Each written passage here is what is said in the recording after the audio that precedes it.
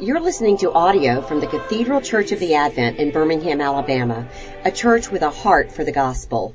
Find out more at adventbirmingham.org. Word of prayer. Gracious and Heavenly Father, for your mercies renewed each morning, especially this day, for your grace, which is sufficient for each moment of our lives, for your strength, which is perfected in weakness, for this church, for all that we have, we give you thanks. And ask now, Lord, that you would speak now and let your word go forth and do the work it is given to do. I pray this in Jesus' name. Amen. So what is enough? I was just kind of playing with the title. Because I think it's kind of a funny word. I mean, I started thinking about the word enough. I mean, it kind of even sounds funny as it comes off the tongue. That wasn't the whole reason for it, of course. Text is from 2 Corinthians, where the tagline is going to be. It's the pinnacle of certainly 2 Corinthians, and in some ways 1 and 2 Corinthians, Paul's two letters to the church in Corinth, that my grace is sufficient for you, and my strength is perfected in weakness.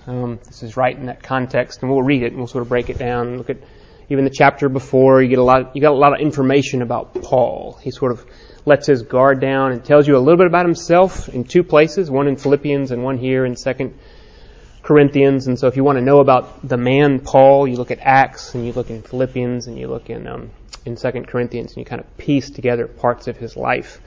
But this is where he goes through and he talks about being caught up into the third heaven, which is really weird and fantastic. And then he says, but to keep from becoming conceited, God, a little bit like Andrew's sermon, God, not the devil, not sin in his life, not the flesh. God gave him a thorn in his flesh in order to keep him from becoming conceited, in order from putting himself in a superior position. And we'll talk about that, because it's got a lot to do with relationships. To keep him from becoming conceited, God gave him a thorn in the flesh. And then Paul prayed, how many times? 3, like Jesus in Gethsemane. Lord, if there's another way, let this cup pass. And Paul praying the same thing. Lord, if there's another way, let this thorn in my flesh. We may talk about that, maybe not. We don't know what that is. Is that a person? Is that somebody that's persecuting him? Is that a physical ailment? That seems to be what most people think. Is it an inward disposition? Is it the lusts of the flesh, whether it's sexual lust or just the lust for comfort, or the lust for acquisitions of something else, of material or whatever? We don't know. But he prayed 3 times, Lord, if there's another way for me to be your servant to the Gentiles, let that happen. And after the third prayer, he gets the clear word. It's in red letters, so we know that. This is actually Jesus speaking. That's funny. No, Paul, my grace is sufficient for you, and my strength is perfected in weakness. So that's what we want to climb into. That's kind of our text for today. My grace is sufficient. My grace is enough. You can always use those words synonymously. So what is enough? What does it mean to be sufficient? And I want to do a little bit first before we do the text, and then hopefully end and with some time to interact. But what I hope to do, perhaps I hope I'm not being too lofty here, I want to trying to get everybody into a certain space in their minds and in sort of our hearts, so everybody here can kind of jump on somewhere, wherever you are in your life right now, whatever it was that you woke up with, or it's been kind of around this weekend. Not looking for forever ago, just kind of right now in your present. What is it that's kind of there? I'm going to say it's got something to do with a relationship. Quite possibly, a relationship to another human being, but not necessarily somebody that you have immediately in mind. What pushes us forward? How do we gain ground? How do we advance towards whatever it is? Or, if you want to put another grade on it, how do we know that we're not doing so well? How do I know that I'm losing the game? How do I know that I'm being defeated or I'm already lost? All these words, which we use for a lot of different things. We might use them for a relationship, like with our children. I'm just not doing a very good job of being a dad. Certainly work comes to mind, I think, for a lot of us. Emails are killing me, which is true. Marriage is right there. It's laden everywhere. I know I ought to do this, and I can do it, but I'm not, so what am I doing wrong? All this language has to do with relationship. Relationship in what way? Expand just a little bit, probably from the way that we normally think of that word. Just how I relate, how I'm connected to, or relating to, or in relationship to something else. In theology, especially around here, what I hope we would call this, it's the law. Because the law is that standard, it's that bar, it's that marking point, it's that measuring rod, which tells us how we're doing vis-a-vis something else, how I'm doing in relationship to something else. So when I'm overwhelmed with guilt because I'm not the father that my grandfather was, that's the law. Not necessarily even the bad work of the law yet. All I want to say so far, just expanding our mind, trying to get everybody into a certain mental, emotional space, is who I am related to something or someone else. In this case, my grandfather. Or, good day, great day. What's that relating to? I have something in mind, like this is the minimum, and I exceeded it. I'm above it. What's your relation point? How do you know when you advance or retreat? How do you know when you succeed or fail? How do you know when it's good or bad? How do you know how you're doing? That's kind of where I want us to get, because that's going to be the question, one of the questions that Paul's going to be pulling together in this. What is enough? I don't usually do this, but since I gave it this title like 3 weeks ago, I was like, well, what is enough? So I go to m-w.com, Merriam-Webster.com. It's actually kind of an interesting definition. So, at the risk of being cliche, I'm going to sort of give you the Webster's definition. Occurring enough. Occurring in such quantity, quality, or scope as to meet fully demands, needs, or expectations. I think that's actually pretty fun to play with. Occurring in such quantity, quality, or scope as to meet fully, that's a big word, big qualifier there, demands, needs, or expectations. So examples of bringing enough before we get into the text, in order to prove yourself.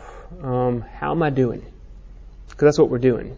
I'm proving myself against some bar, against some law, against some measuring rod, against some imaginary or actual line which tells me what's demanded, what's needed, or what I expect.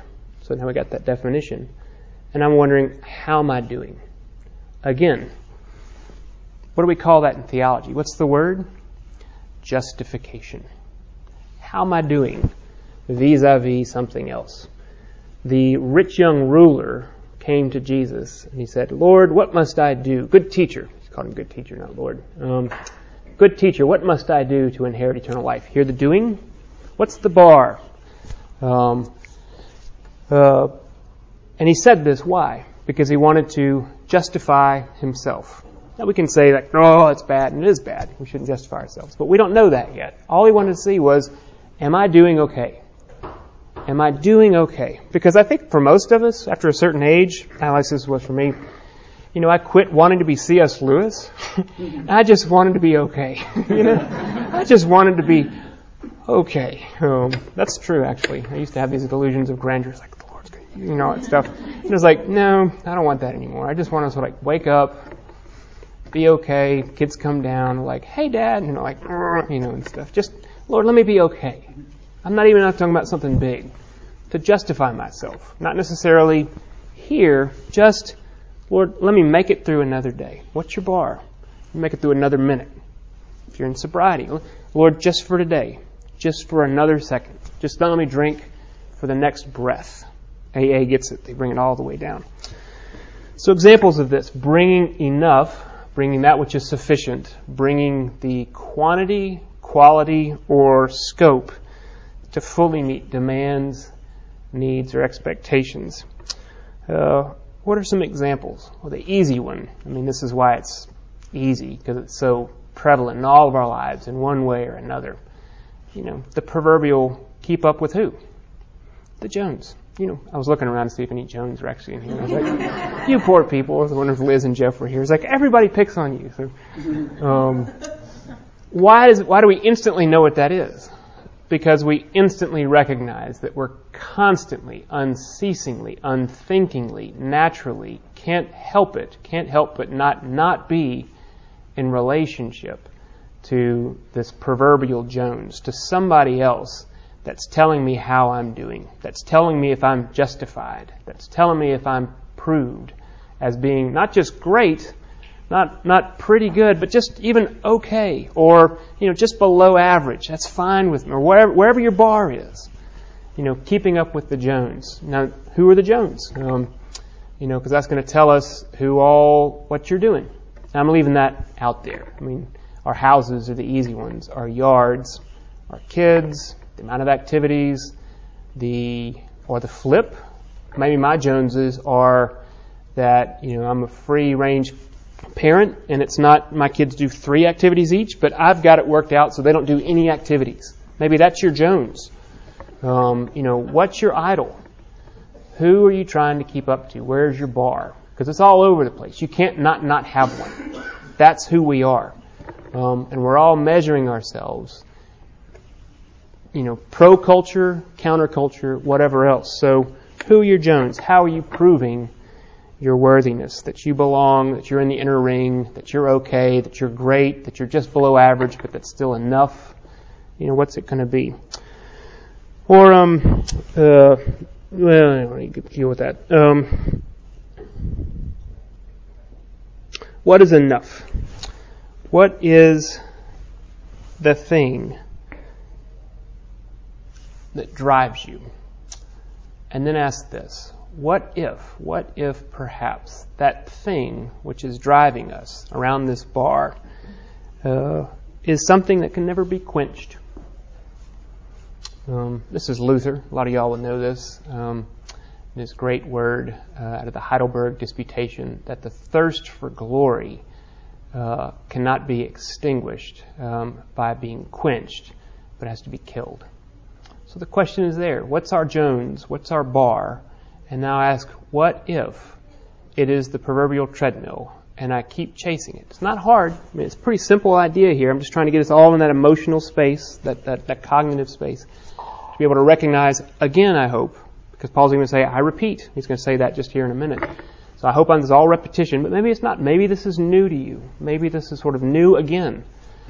What's the thing which you're realizing, oh my gosh, if I keep chasing this really is going to be in front of me forever. And I'm never going to get there. Because there's a bar.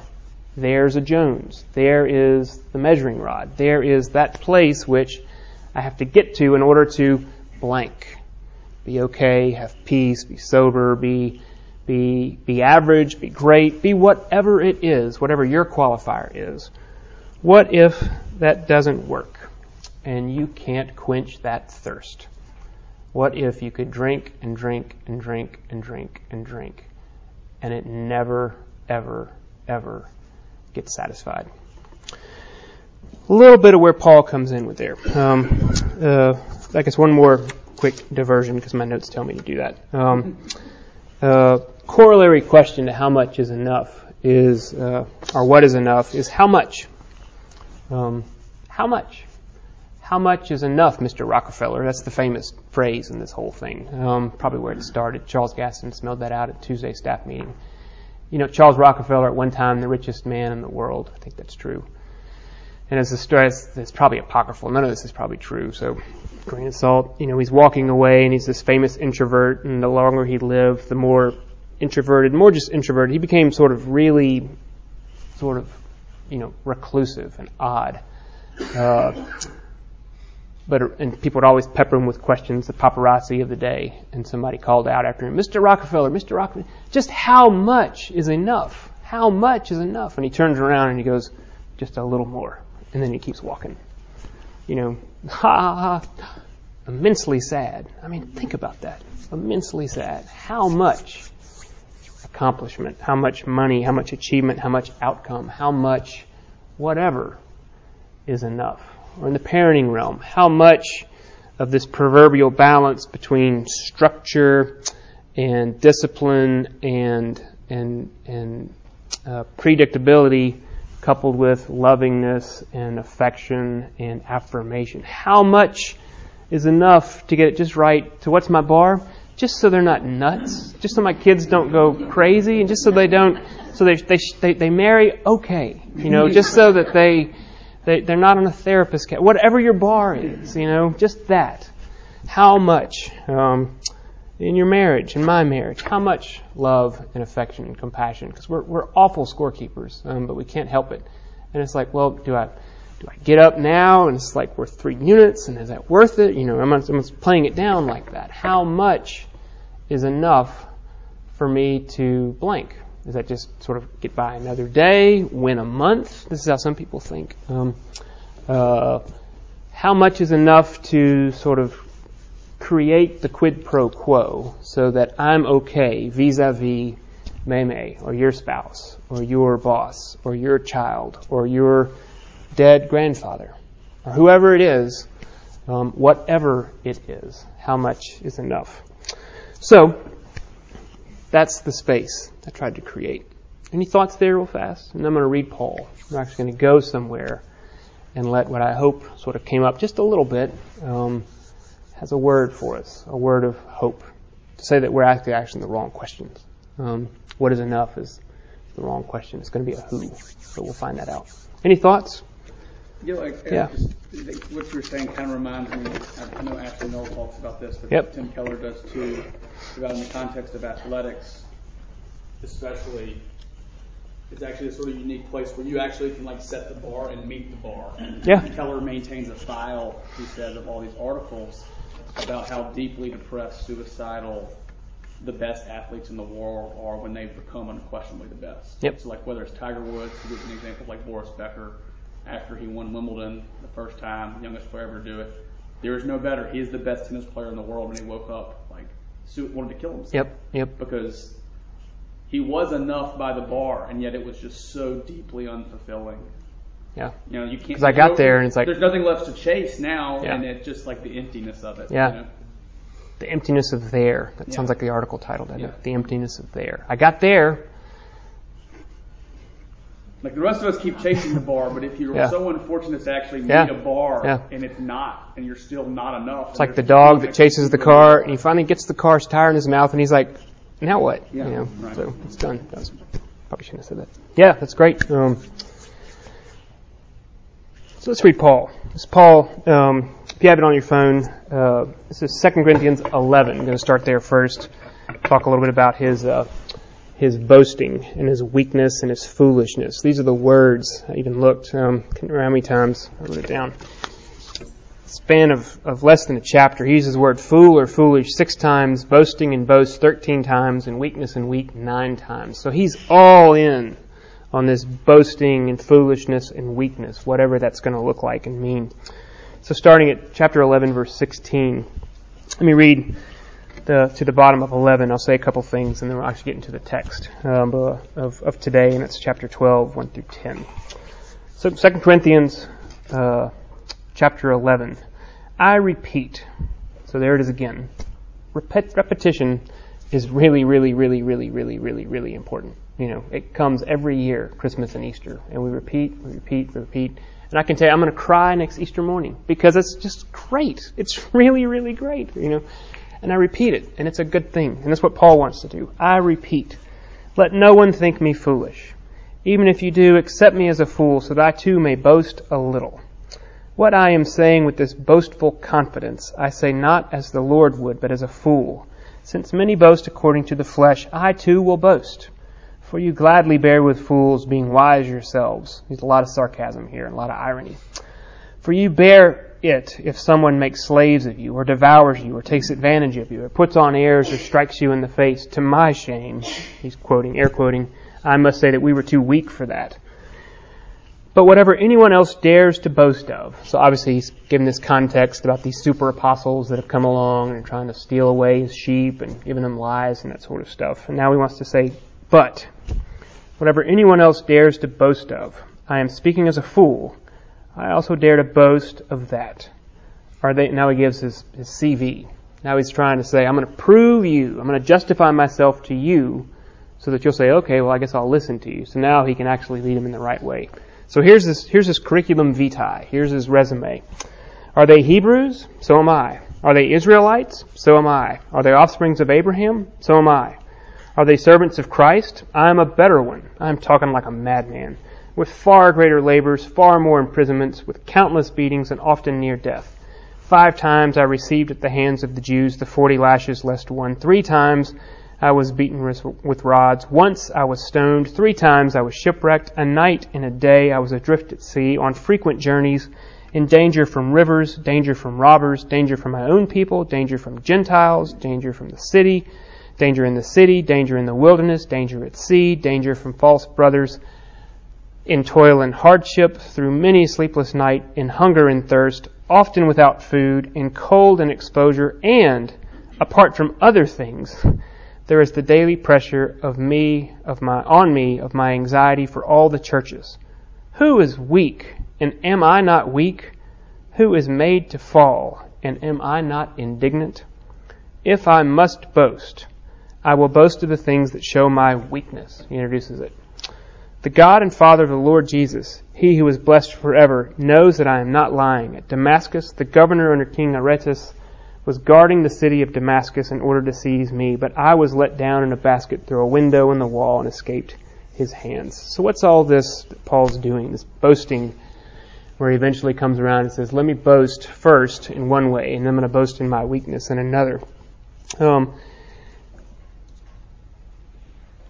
Paul wrote earlier in 1 Corinthians, what do you have that you did not receive? That's kind of his background here. What do you have that you did not receive? And he sort of gives it anyway. And he knows the deal. He wrote the deal. He wrote the inspired Word of God. And he's playing the fool, the one who boasts as if he did it. And so he goes through, let me boast like a madman, like these other people who are trying to steal you away, and boast in the temporal things that have not yet proven their lastingness. Let me boast in as everybody else does. How many times I've been beaten, how many times I've been shipwrecked, how I've suffered for the faith, my pedigree, my bloodline, my address. I live in the right place. I know the right people. I did the right thing since I was a kid. My parents told me what to do, etc., etc., etc., etc., etc. Rubbish, he says. He uses a different word, in fact, in Philippians. He calls it that. Rubbish. All of that is not worth comparing to the great treasure of that which has been found to be true and lasting and eternal. Paul boasts. He points out that the others would boast in their flesh, the things that they have done, and it's all Paul wants to do. This is the gratuitous U2 reference. All Paul wants to do is hold up and say, let me boast in this. Oh, can't you see what the Lord has done? Oh, can't you see what the Lord has done? Let me boast in my weakness so that the Lord's greatness would be made magnified, would grow in your sight. Oh, can't you see what the Lord has done? Well, he's going to go through and now pull out this weakness and really amplify it. And he talked himself into a dither, which Paul, I think, sometimes does, which is probably why I like him, because I can do that too, where he just starts writing, quill on paper, and he just gets going, or he's talking, and he just gets going, and his scribe is trying to keep up, and he just starts going on these tangents, and he talks himself into, that's what I want to say. That's what I've been given to say. I started boasting like a fool, and now I figured out a way to actually use that to the Lord's advantage. And he turns that around, and he starts in verse 12. And this is where I want to slow down. I must go on boasting. So now he's constrained.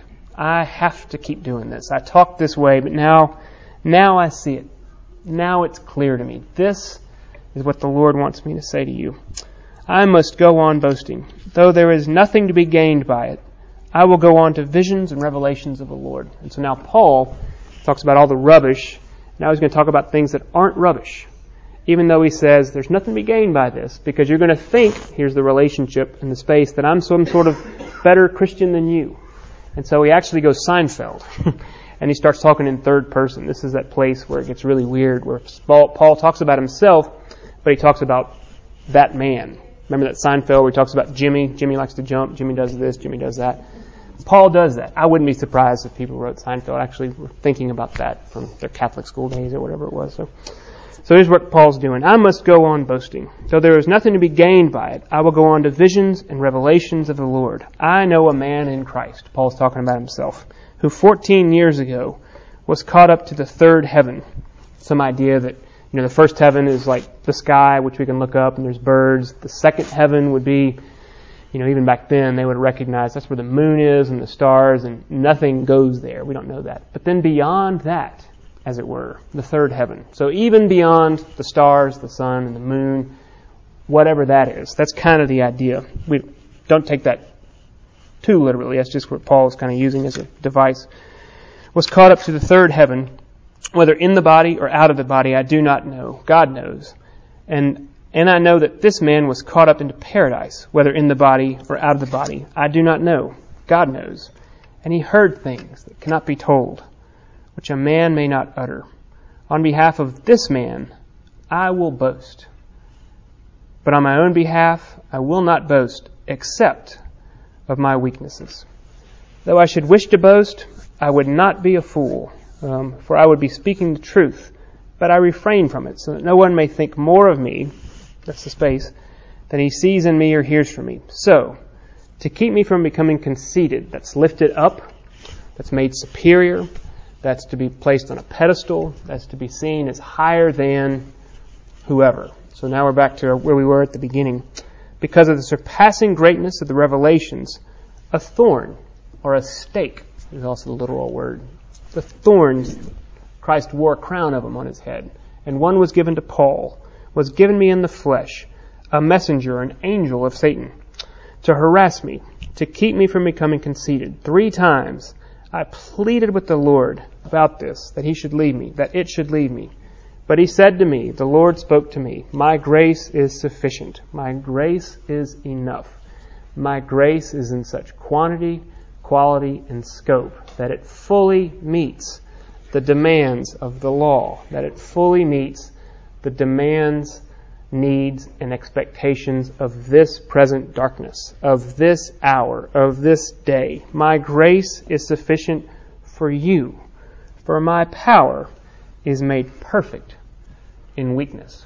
And this phrase, made perfect, the Good Friday word, the last word from the cross, it is finished, which is tetelestai, a little Greek, has that word that same as here. It comes from the word telos, which some of us know, just an end, the telos, the goal, the end, perfected.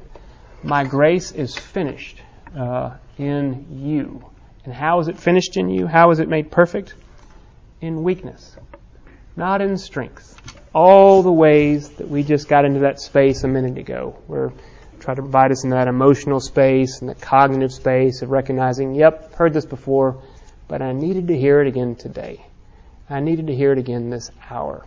Who am I vis-a-vis? Who am I in relation to blank? Your grandfather? Your boss? Your underlings?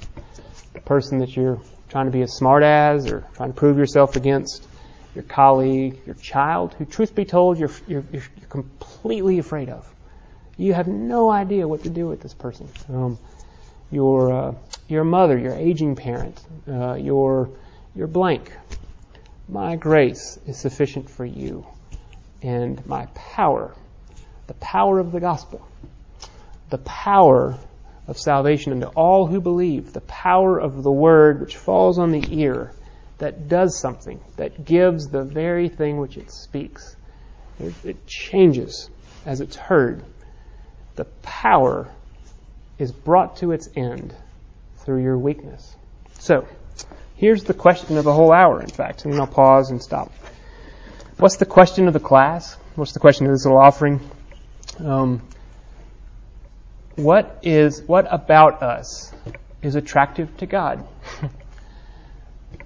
Here's a funny answer. And I hope this is repetition, but I hope now it's heard again freshly. What is it about us that is attractive to God? Why would God in His providence look out and say, him, her, more specifically, you, or you, or you, or you? It comes personally to us. Why would God say you? It's not your body type. It's not your hair. It's not your potential. It's not your good looks. It's not your achievements. It's not that you're a Hebrew or an Israelite or a son of Abraham or a better Christian because you've done X or Y or Z. It's not that it's raw material that He can work with. This is a crazy word. It's an offensive word. It's foolishness to Greeks and a stumbling block to Jews. And hear it again. You're attractive to God because you're wicked, because you're a sinner, because you're not going to get any better, because you are a bundle of need. More than that, a bundle of rebellion. And strange as it sounds, that's exactly who God is attracted to. The one who cannot. God says, well, now, my son, come. Everything that is mine is now yours. And I give it to you freely. And you go up there and you wail on him and you call him names and you kill him. You actually kill him. You take one of those thorns, one of those stakes, and you take 3 of them and you put one in one wrist and one in another and one in his feet and you put him on a cross. And He says, yep, I knew you would do this. I saw it from the beginning. And you're the one. You're the one. You're the one that I love. You wicked, reprobate sinner. I love you. That is so odd. That is a foreign word. That is an offense, truth be told. And that is the gospel. And Paul gets it. Paul's right here. All the ways that we think about things. How am I doing? He turns it around and he says, it's been done. I know it's a simple word, but it's the true word. It's been done. You can still think that way. That's okay. On the other side of the Jordan, your thinking, your feeling, everything will be free. But just know this now. Know this now. That down is up and up is down. And I love you exactly in your failure. Exactly in your weakness. Exactly in the thing where you cannot do.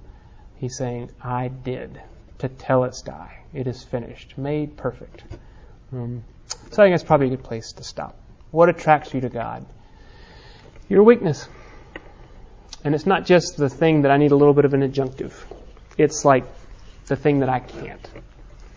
And He says, there you are. That's what I want. A moment or two. Questions or comments, thoughts?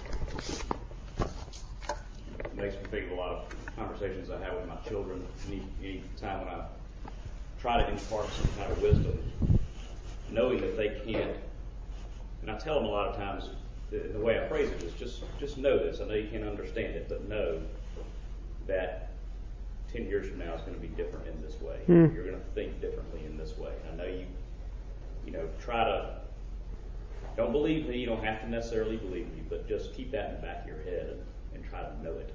And one day you'll understand it, but you can't know it now. But know that it's there. That's good. To me, a lot of the same. Yeah. It's a hidden word. And one day it'll sprout. The other thing that comes to mind is there's nothing for us to do. That's right. We don't even have to recognize it. That's right. I wander around. I love that verse. I wander around the weakness and what's our part to play in that. At the end of the day, it's already done. Yep. We're the object. God's the subject. You play the weakling. We play the sinner. I mean, that's what we have. We're offering sin is all we're bringing. Yeah. I heard that in the sermon too. As sheep, what do they have to do? Literally look at their shepherd and that's it. Yeah. They can't do anything else. And perhaps even if they don't look at the shepherd, the shepherd still goes and picks them up. So Andrew's good sermon.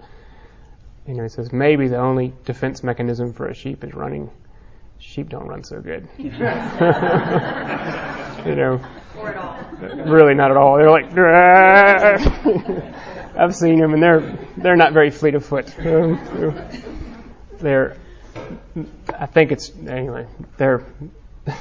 totally weak. They have nothing going for them. So, and that's us. Tommy Mayfield, and I think they've gotten from somewhere else. I think maybe it was the youth director here. He always talked about how awful that illustration is of like, you're drowning and God throws you the thing and you just have to grab onto it. It was like, that is totally false. Like, you're at the bottom of the lake, beneath the bottom of the lake, dead. And he goes and picks you up off the bottom, Did you see the way I reached up and grabbed that life jacket and I pulled myself in? And so, the thirst for glory. So, Well, let me pray. Lord, let this be your word of gospel, which spoken falls on the ear, and the word of power delivers, Lord, redeems and saves. Let your work be done in your way. May it never lack for anything needed. Let us boast in our weakness this day. In Jesus' name. Amen.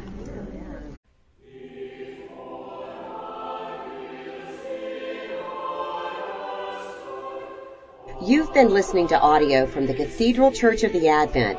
If you live in Birmingham or find yourself visiting, we hope you'll join us at one of our Sunday services. Find out more at adventbirmingham.org.